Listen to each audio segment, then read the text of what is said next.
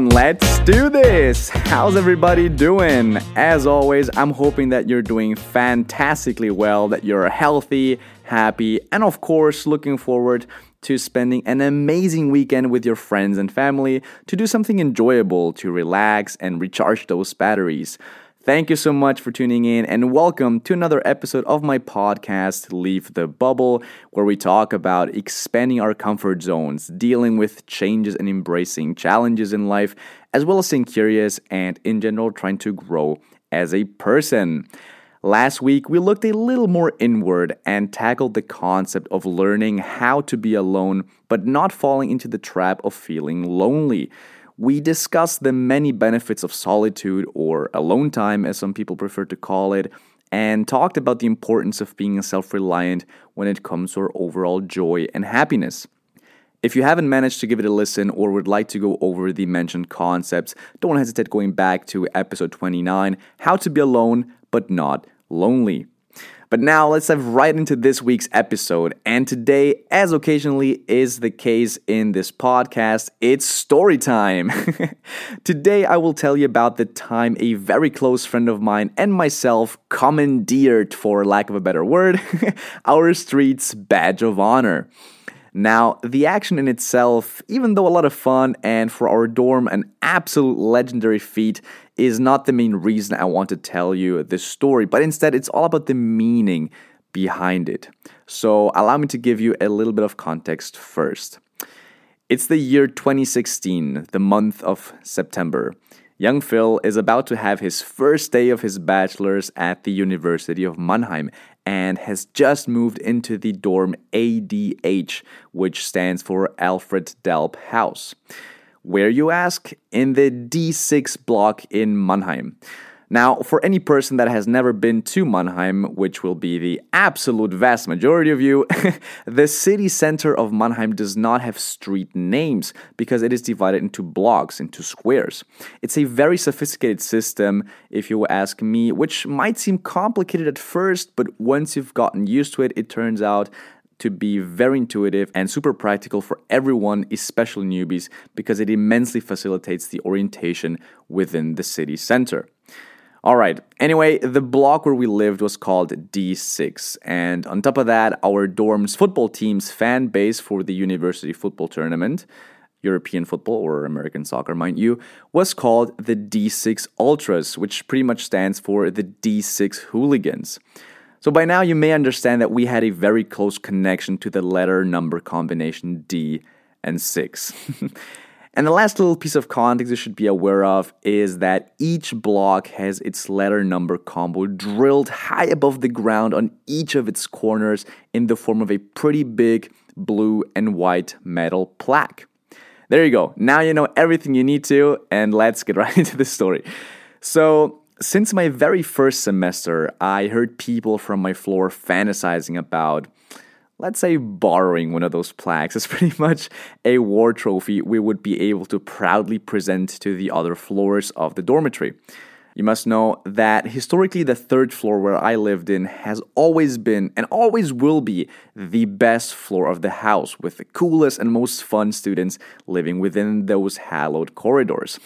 So naturally, a healthy dose of internal floor competition was always there, and being able to show our house's plaque in our floor's living room would silence any potential uprising attempts from other wannabe floors within the dorm. Makes sense, right? So there we were, fantasizing of this legendary feat, but the semesters passed and nothing happened. What were some of the frequent excuses? The plaque is drilled way too high for us to reach it. We don't have the equipment to remove it from the wall made out of solid concrete. And of course, it goes without saying that, and let's go ahead and say it this time, stealing city property and getting caught while doing it would not be taken lightly by the police. But even though the semesters passed, there was always this dormant feeling simmering and boiling within us to get it done someday.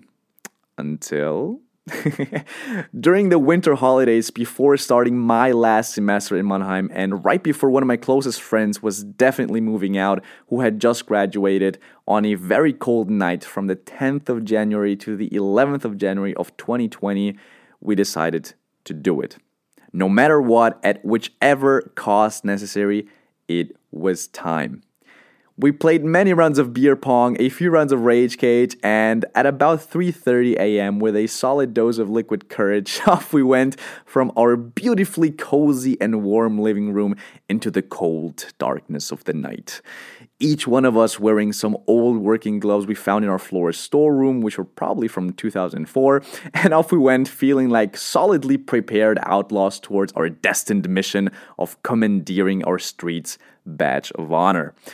Everything was perfectly planned. One of us climbed on top of a metal box and would start to unscrew the first screws, while the other, the lookout, would be on the prowl for any approaching pedestrians on a midnight walk, or even worse, watch out for any policemen patrolling by. Every time a car drove by or someone approached us, the lookout would signal it to the unscrewing member of our unstoppable duo, who would then crouch, still on top of that big metal box about 1.5 meters over the ground, thinking that automatically made them invisible. Let me tell you, in hindsight, it definitely didn't. The person doing it, and we both did, as we were constantly switching back and forth because unscrewing the plaque was way more difficult than initially anticipated, looked exactly how it sounds like. A grown man crouching on a huge metal box, thinking they were reaching ninja-like levels of invisibility, which we were clearly not. Long story short, after about half an hour of battling those screws deeply drilled into the concrete, we finally managed to forcefully pull all 4 of them out and finally holding that mystified D6 plaque in our mere mortal hands. That satisfaction was undeniable. We successfully fulfilled our birthright, made our floor proud, and achieved something that generations of D6 inhabitants dreamt of, but never executed. With our heads held high and a huge grin on our face, we made our way back into our floor's living room and proudly took our well-deserved photo shoots with our new trophy, which, by the way, was properly heavy, only underlying its value, of course. Now, why am I telling you this?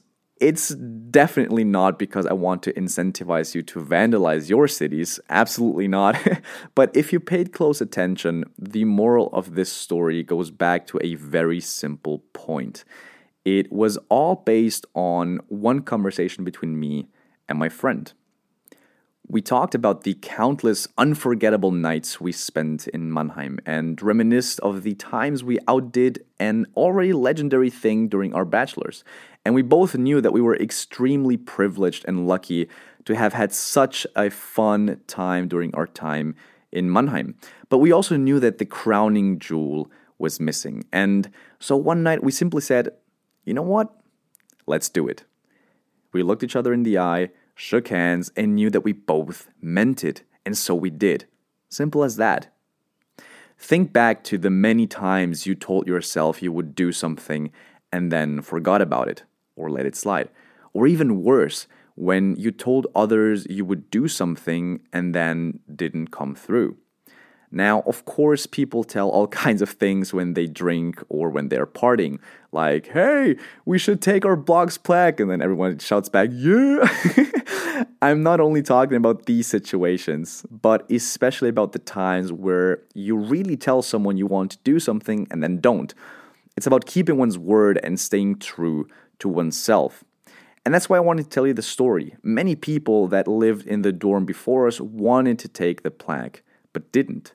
Maybe they knew better and decided against it. Maybe they just forgot about it. Or maybe they never meant it in the first place. It really doesn't matter. Since my first semester, I legitimately wanted to take it, and so did my buddy, which is why it was so easy to say, under the threat of our last weeks or months in Mannheim, of course, either now or never. Just think back to a time where you promised someone something and maybe it fell through the cracks, or worse, you consciously let it go. It's completely fine to decide against something. We can always reconsider things in life.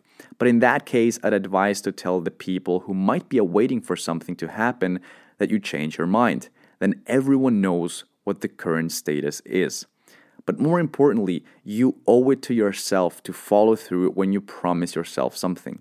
And yes, this example can be a funny story, but the principle is applicable everywhere.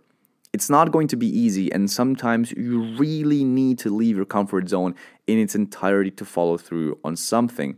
But that's precisely what we do here at Leave the Bubble. So go for it. You can do it. As a quick FYI, as far as I know, the plaque we took has yet to be replaced, so either no one noticed it's gone, or even better, no one cares. Either way, this will be our little secret. Wink, wink. Guys, thank you so much for sticking around until the end of the episode. I hope you enjoyed it, and let me know if you like this storytelling format. I'd love to know.